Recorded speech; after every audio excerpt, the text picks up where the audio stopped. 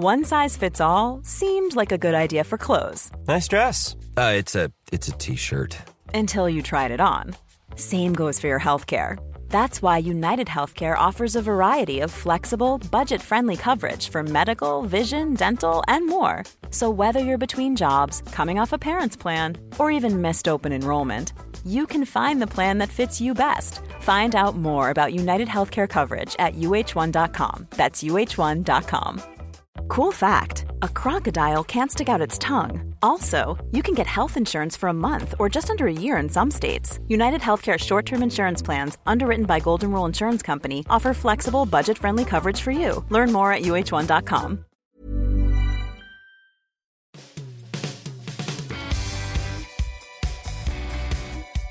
Welcome to the Football Writers Podcast. My name's Mike Calvin. I'm joined by John Cross of the Daily Mirror and by David Preece, goalkeeping coach and columnist. Champions of the world. That sounds great, doesn't it? Champions of Europe. Arguably, that sounds better. But champions of England? For Liverpool, that will probably sound the best of all. Now, John, you're just back from Doha.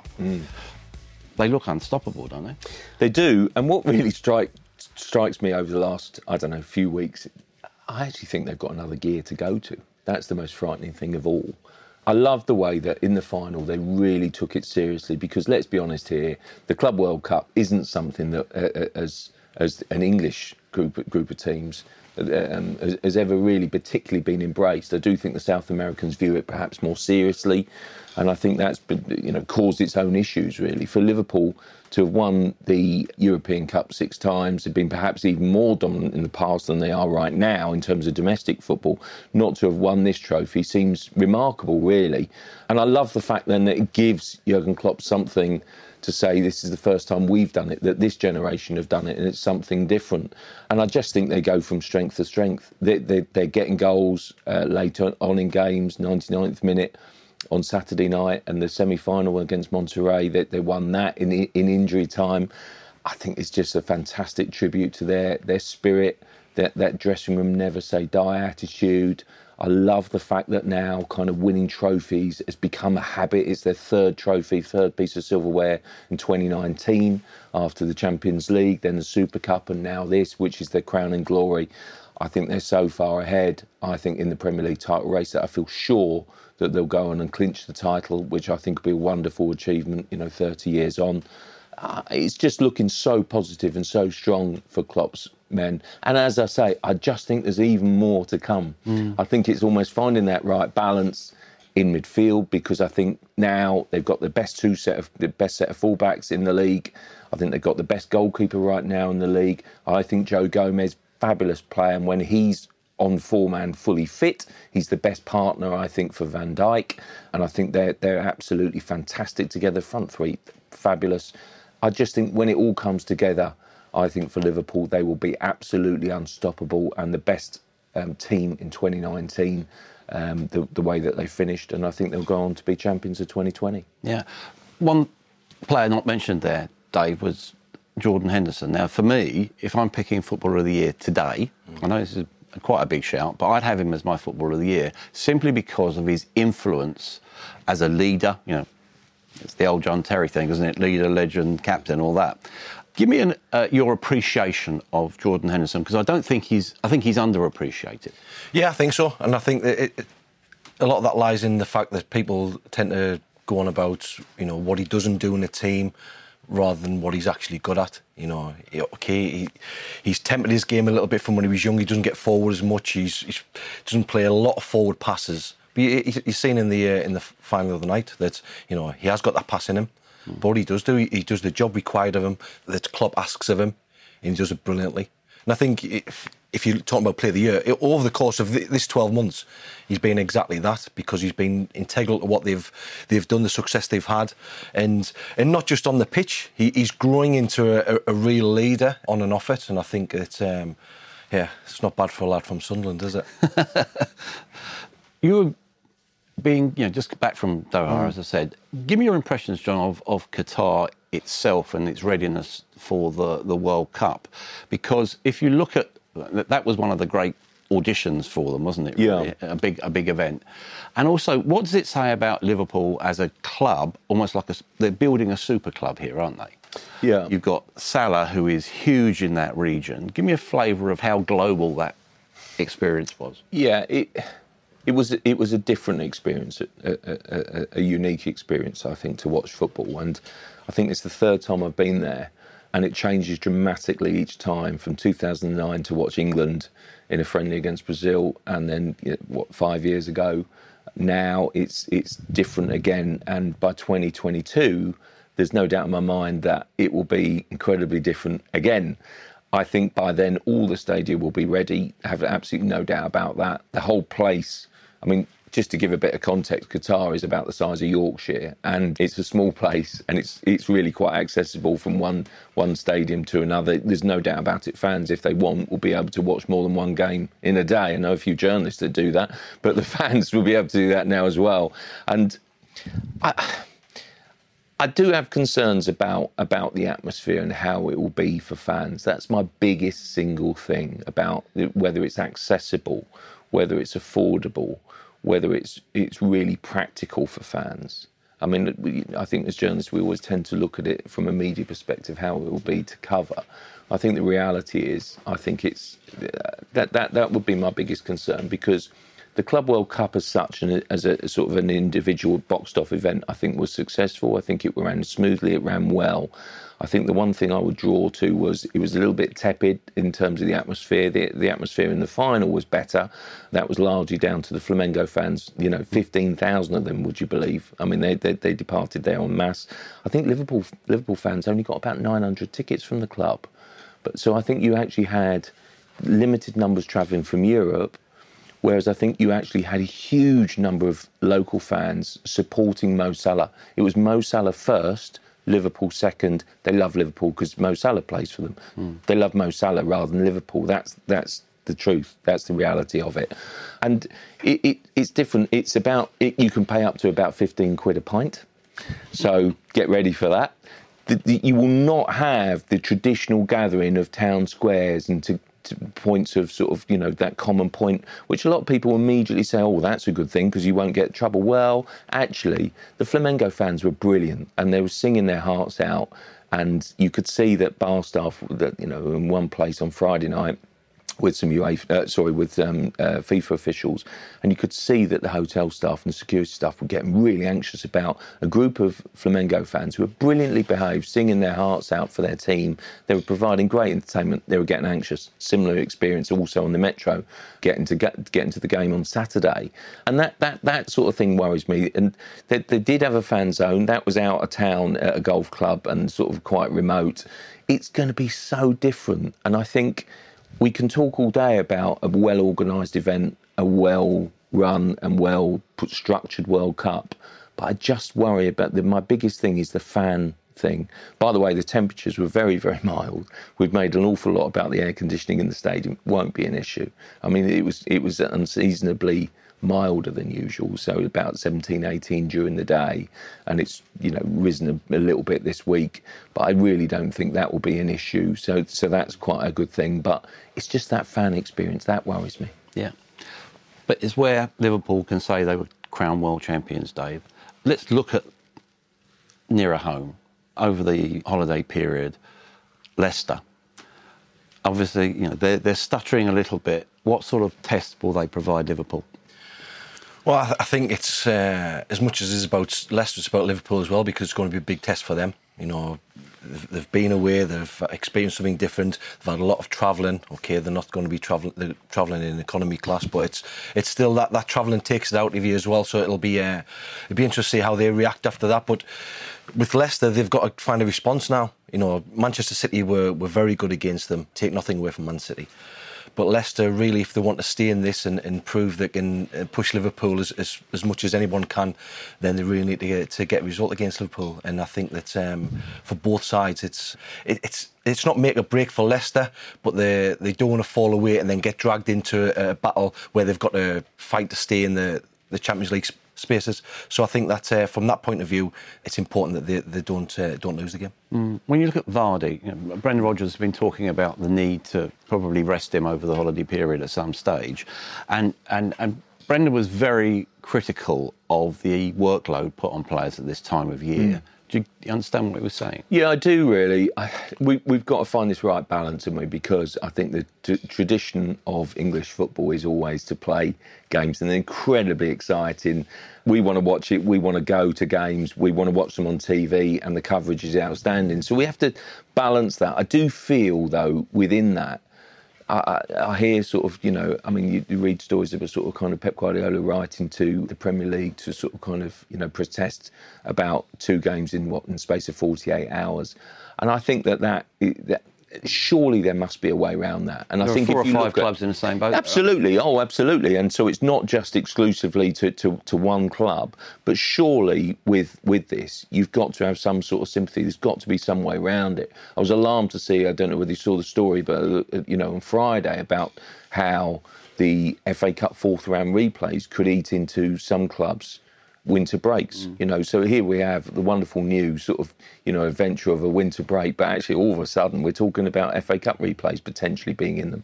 And actually I think for a lot of clubs, they will see the winter break as some sort of, opportunity just to have a bit of a rest after this incredibly gruelling Christmas period. All of a sudden, if that's taken away, that's such a blow, I think, for English football. And I do think there must be a balance in that, because without doubt, it reduces the quality, I think, of the spectacle. You will see players pull up with injuries. You will see, for example, I think Liverpool face their biggest test now because, quick games in quick succession. As David rightly says, you're suddenly travelling back from Doha, from a gruelling tournament, a testing tournament. You've got these games scrunched up. They've probably got a bit of a nightmare FA Cup draw in that basically probably might have rested some kids, rested some senior players and brought in some kids, but now they've got Everton. Can they really do that? Arguably not. So all of a sudden you kind of plan this balancing act, and it includes Leicester as well now, because they're desperate, aren't they, to try and cling on to the title race. And my sympathies are there, because they're brilliant to watch, Leicester.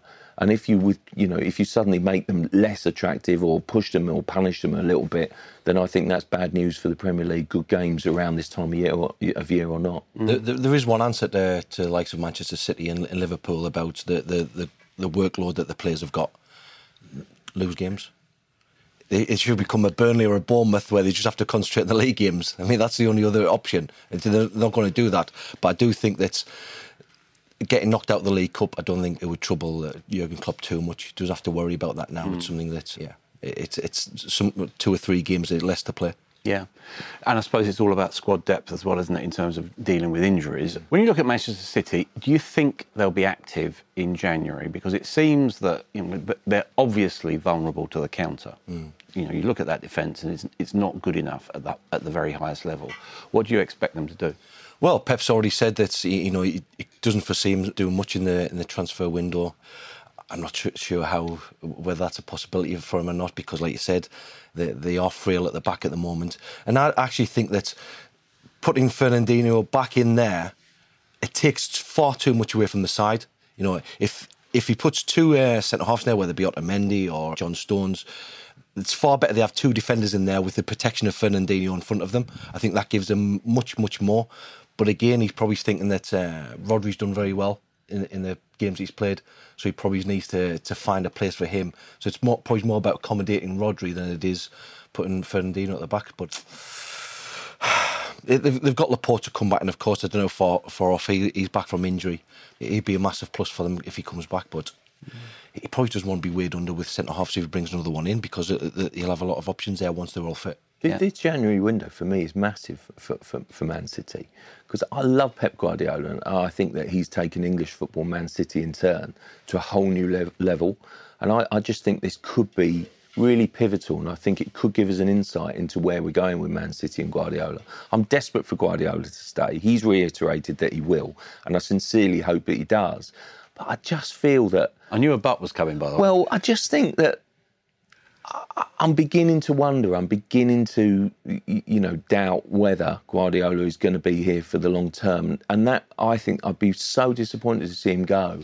And I just think if they make a statement in January, and it might be that they wait until the summer to make that statement, that's fine, and back Guardiola. But if they make a statement in January with a big sign, no big club wants to do business in January. I totally get that. You really don't, because that shows in a way that Liverpool signing basically of the Japanese winger, for example, is maybe an exception to the rule. But you don't want to be doing big business. Otherwise, that shows that you haven't got all your ducks in a row for the whole season.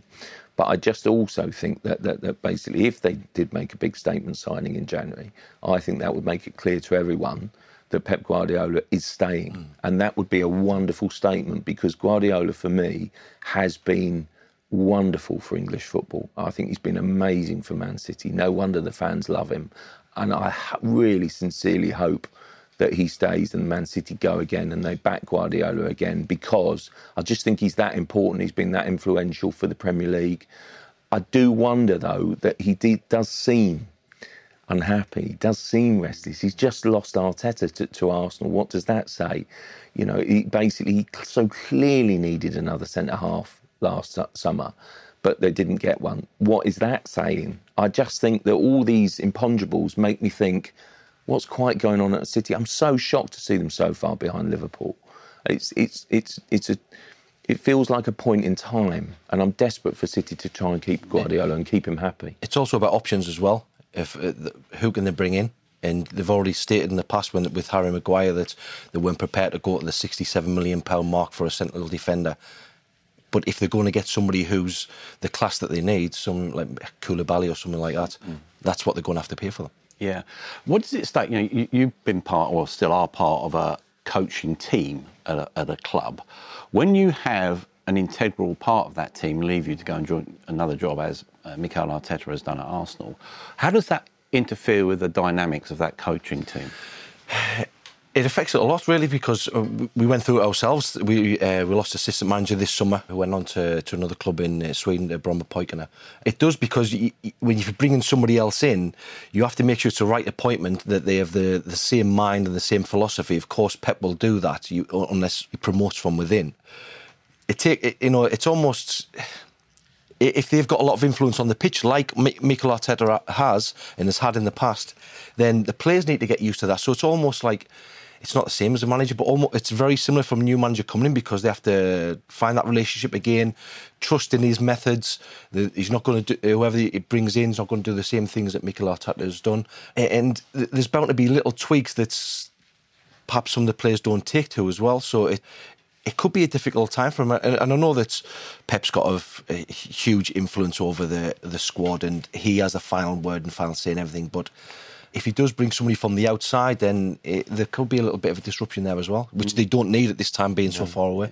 Yeah. We've had two new appointments at Everton and Arsenal. They served up one of the great stinkers of all time on Saturday, 0-0 draw. Let's look at Arsenal first. Club you know well, John. Arteta, should they have chosen him in 2018, and what impact do you think he'll have? Well, yes, I do think they should have chosen him in 2018. And actually, funnily enough, I thought at the time then, I think that rather like it was now, that Brendan Rodgers would have been a great choice in 2018, and he would have been gettable then. And I think then that clearly they didn't want to kind of go down that route, because they were slightly worried about the kind of fan perception of then time, and sort of, was he damaged by what happened at Liverpool, and, was Celtic enough as a test? Well, history tells us probably not, but then they didn't push that one too hard. They looked at him, and then I thought really they were going to go down the Arteta route. And the former chief executive, Ivan Gazidis, absolutely really pushed Arteta hard and fancied him, knew about him, knew what an outstanding coach and reputation he could bring. He was interviewed first, by the way, in that process, and interviewed brilliantly, absolutely outstandingly. And it's rather like a journalist, filing a story early on, that the desk might get a bit bored with it later in the day and say, that doesn't. And it felt as time went by, and it was about 4 or 5, 6 weeks, it went from being, it's Arteta our man, to right at the death. I think some of the older members of the board began to panic. Does he bring enough experience? Does he, what can he bring? Is this a worry? And right at the death, they went for Unai Emery, which wasn't as big a disaster as some people paint, because one more win or he wins the Europa final, then they're in the Champions League, and we wouldn't be having this conversation. Unai Emery would still be Arsenal manager. So that's what you're judged against. And I just think that Arteta's gone through that. 18 months later, he's got more experience. 18 months later, he's still as bright and as driven as ever he was. Pochettino wanted him before he went to Man City as his, one of his assistants. Guardiola rates him above everyone else, I think, really, at Manchester City. Thinks he's an outstanding progressive coach. He has taken sessions. He has prepared teams. He works brilliantly, I think, on an individual basis with players. Honestly, he speaks so well, and that's a massive thing, I think, to get his message across to the fans, to re-establish a connection lost under Unai Emery. I think you had to do something different. I don't think every appointment, you couldn't have done Allegri, doesn't speak good enough English. We've had that with Emery. I think Ancelotti wouldn't have quite fitted Arsenal for where they are now. Arteta goes in with a chance to develop and improve young players, to develop and bring back a squad mentality, the way that they set up and the whole philosophy of the team. You had to do something different. This is bold, it's brave. Yes, it's a gamble, but I think it's the right appointment. It was definitely a safer option to go for Emery. Like you just said there with the board, they perhaps thought it was too much of a gamble. So they brought in somebody who's with a bit of a track record of winning trophies. That's fine. The only downside I can see of Arteta coming now rather than 18 months ago is that it feels like it's a more damaged squad now. So you're starting... It's a divided dressing room, isn't it? And you're starting from sort of a lower level with regards to being able to spring forward and get things right. Apart from that, I think it's the perfect appointment because he's 18 months on, more experience. And he just... people can look about saying, oh, well, Freddie Ljungberg's an ex-player and Arteta's an ex-player and, they're similar in that respect. But Arteta just looks like a totally different character and he's got a real steely mentality. And the fact you sit there and watch on the sideline, see Pep talking to him constantly, looking for what he's thinking about the game and asking his advice and that. And it says a lot for somebody still so young. Do you think he has the mettle to be as brutal as he probably needs to be? Because there's a lot of talk about risks within the squad. You're talking about Xhaka's probably going to end up going to Berlin in January. Aubameyang, who's had a brilliant season, is now thinking, well, what's in it for me here anymore? You've got the kids coming through who have sometimes been criticised or isolated by the senior players. That's a heck of a long list to get through, isn't it? It is. And I was thinking about this earlier when we were talking about Jordan Henderson, the type of players that are in that Liverpool side and type of characters that have been recruited. And then you look at the Arsenal side, the finger pointing that goes on after during games, and it's in total contrast to each other. With Arteta, I just think it's he does have that mentality. I played against him when he was at Rangers when he was sort of 19 and really slight, very, very good football and very quiet. Bumped into a couple of times at airports and he was really quiet, and obviously he's a man now, and you talk to people who play with him at Everton. He was always forthright in the way that he spoke, always speaking in the dressing room, giving people advice, trying to work things out at half-time. And then, obviously, when he's at Arsenal, then that's been progressed even further.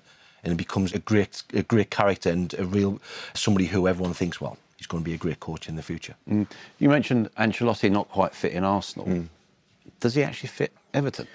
Well, I can see both sides, really, in that I say that he doesn't really fit Arsenal. I think he's an outstanding coach, and then basically, I do think that you've got dressing room problems at Arsenal, and you kind of probably need to knit that together. And actually, from that perspective, I think Ancelotti's best quality is that working with players, is that incredible. He's somehow been a diplomat of a manager down the years and worked with some of the biggest names, the biggest egos, and got and healed the biggest rifts, basically, whether that's at AC Milan, whether it's at Chelsea, whether it's Real Madrid. He's got incredible CV, and so to suggest then that he's suddenly going to a sort of, shall we say, a flailing club, and that might not be a fit is probably harsh, both for Arsenal and for Everton. But for me, for Everton, is that Arsenal have at least been in the top four recently and been sort of trophy winners. And that's where I think that at least you could maybe see Ancelotti there a little bit more easier than Everton, where I do think to a degree it's more of a rebuilding job. And I wonder whether he's got the players at his disposal to make that immediate impact by the wonderful guy that he is. He's clearly a very good coach, as well as being that kind of, healing dressing room risk. But has he got that sort of talent at his disposal Has he got the hunger anymore? We'll soon see, won't we? But it was interesting to hear him talk about how he wanted to get Everton back in the, towards challenging for the top four, towards the top four, winning trophies again. That's one hell of an ask, because they've been through a lot of managers, I think, to try and get there. They've been through an awful lot of players spending huge amounts of money to try and get back there, and no one's quite kind of cracked it yet. The club is on the sort of almost the precipice of something incredibly exciting with the new stadium, the new plans, and now a really stellar name manager, superstar manager. And I think there's immense pressure on Ancelotti to do something different and turn it around. And I just worry about whether the squad, is there to do it, because we talk about, Moshiri can go out and spend more money, but you've still got a lot of players there in the squad, and big names, probably big salaries, big contracts, who wouldn't, if you carry on spending like this, it won't be in the Premier League squad. I mean, the club needs an overhaul, and is Ancelotti that man to do it completely from top to bottom? Yeah, because recruitment's been poor. I think that's by common consent. And also there's a huge emotional U-turn going on here, isn't there? You've got that intensity of Duncan Ferguson. We all knew it was going to be pretty short term, but he seems to have galvanised people, both on the pitch and off the pitch. You're now going into someone who's a bit milder. As players, what's going on in their heads now? They've had to march to one drum last week, and there's a completely different drum this week. I think just because of not just the character of Ancelotti, but from what he's done, you do gain a lot of respect from that straight away. And he is a very likeable character. Players will love him, and I think he'll have an instant impact. If you're wanting somebody who's going to bring or sort of implement a culture into a football club, I don't think he's not that person. But he'll do the best he can with what he's got. He's very adaptable to everywhere he goes into. One concern is that this is probably the first job, apart from his first one or two jobs, this is the first job where he's went into a club in Everton's position. Everybody else is sort of he went into Chelsea, but it wasn't a great deal to do there to turn things round. They were underperforming side. Where here, this is a best mid-table side that he's got to try and make it into a successful one to get into the top six. That's obviously got to be his aim.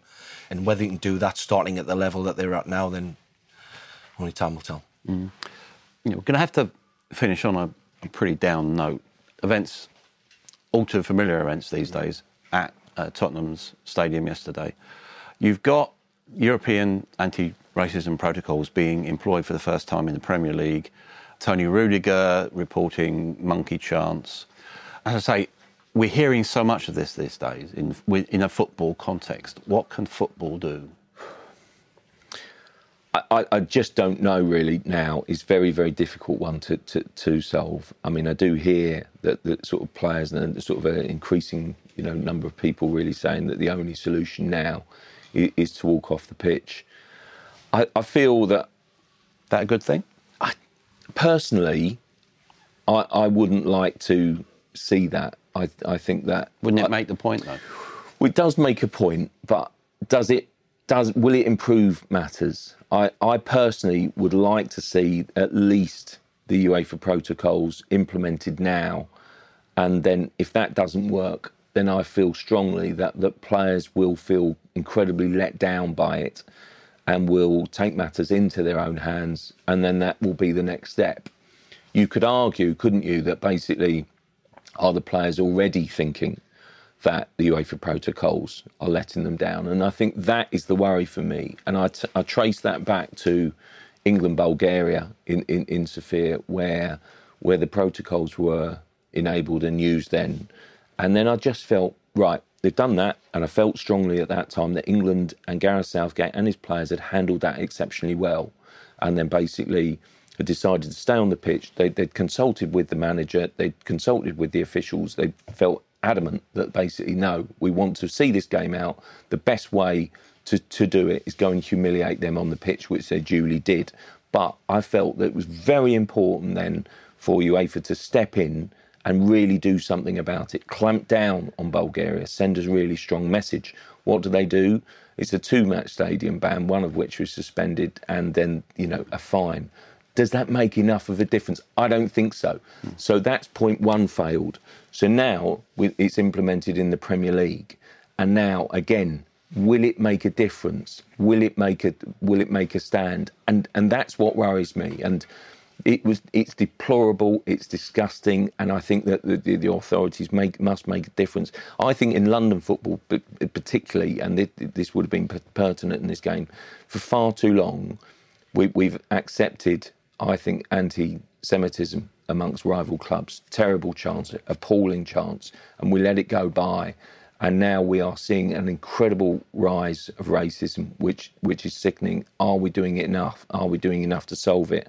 I would argue not at the moment. This feels like it's an acid test for those protocols. We're about to find whether they work, whether yesterday makes enough of an impression to stop these idiots to doing it again. Let's see. I'm not convinced, Mike, that the protocols are enough. So we might reach a point where indeed the only solution is to walk off. Or for the FA and the Premier League to work in concert and penalise clubs heavily. Take points away if need be. What do you think?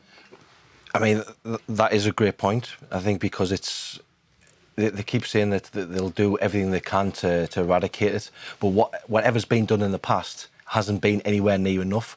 And it is a football problem. It's a societal problem. It's been, over the past month, it's been a political problem as well. And I think that we paint ourselves as a tolerant society, but in my eyes, that's meant we've become too tolerant. And I think that kind of attitude has meant that we haven't clamped down on this kind of rhetoric and the type of racist insults that have been used. Because I don't think it's ever been... It certainly hasn't been eradicated fully. We've never got to that point.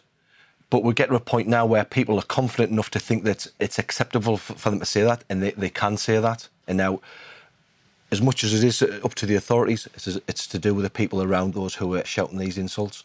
And then that would be a great start as well. They're singled out in that crowd and made sure that the other people, the majority's feelings are felt. Because I think we can keep saying it's a tiny minority, but I mean, if it's a minority of people saying it, but then what about the people who aren't saying it? There must be a lot of people who are in that position as well. Whatever has been done in the past, it's not enough, and they have to do a lot more. Well, a depressing build-up to Christmas. Words are not enough. It's time for action. And that means strong sanctions against clubs. Thanks for joining us here on the Football Writers Podcast.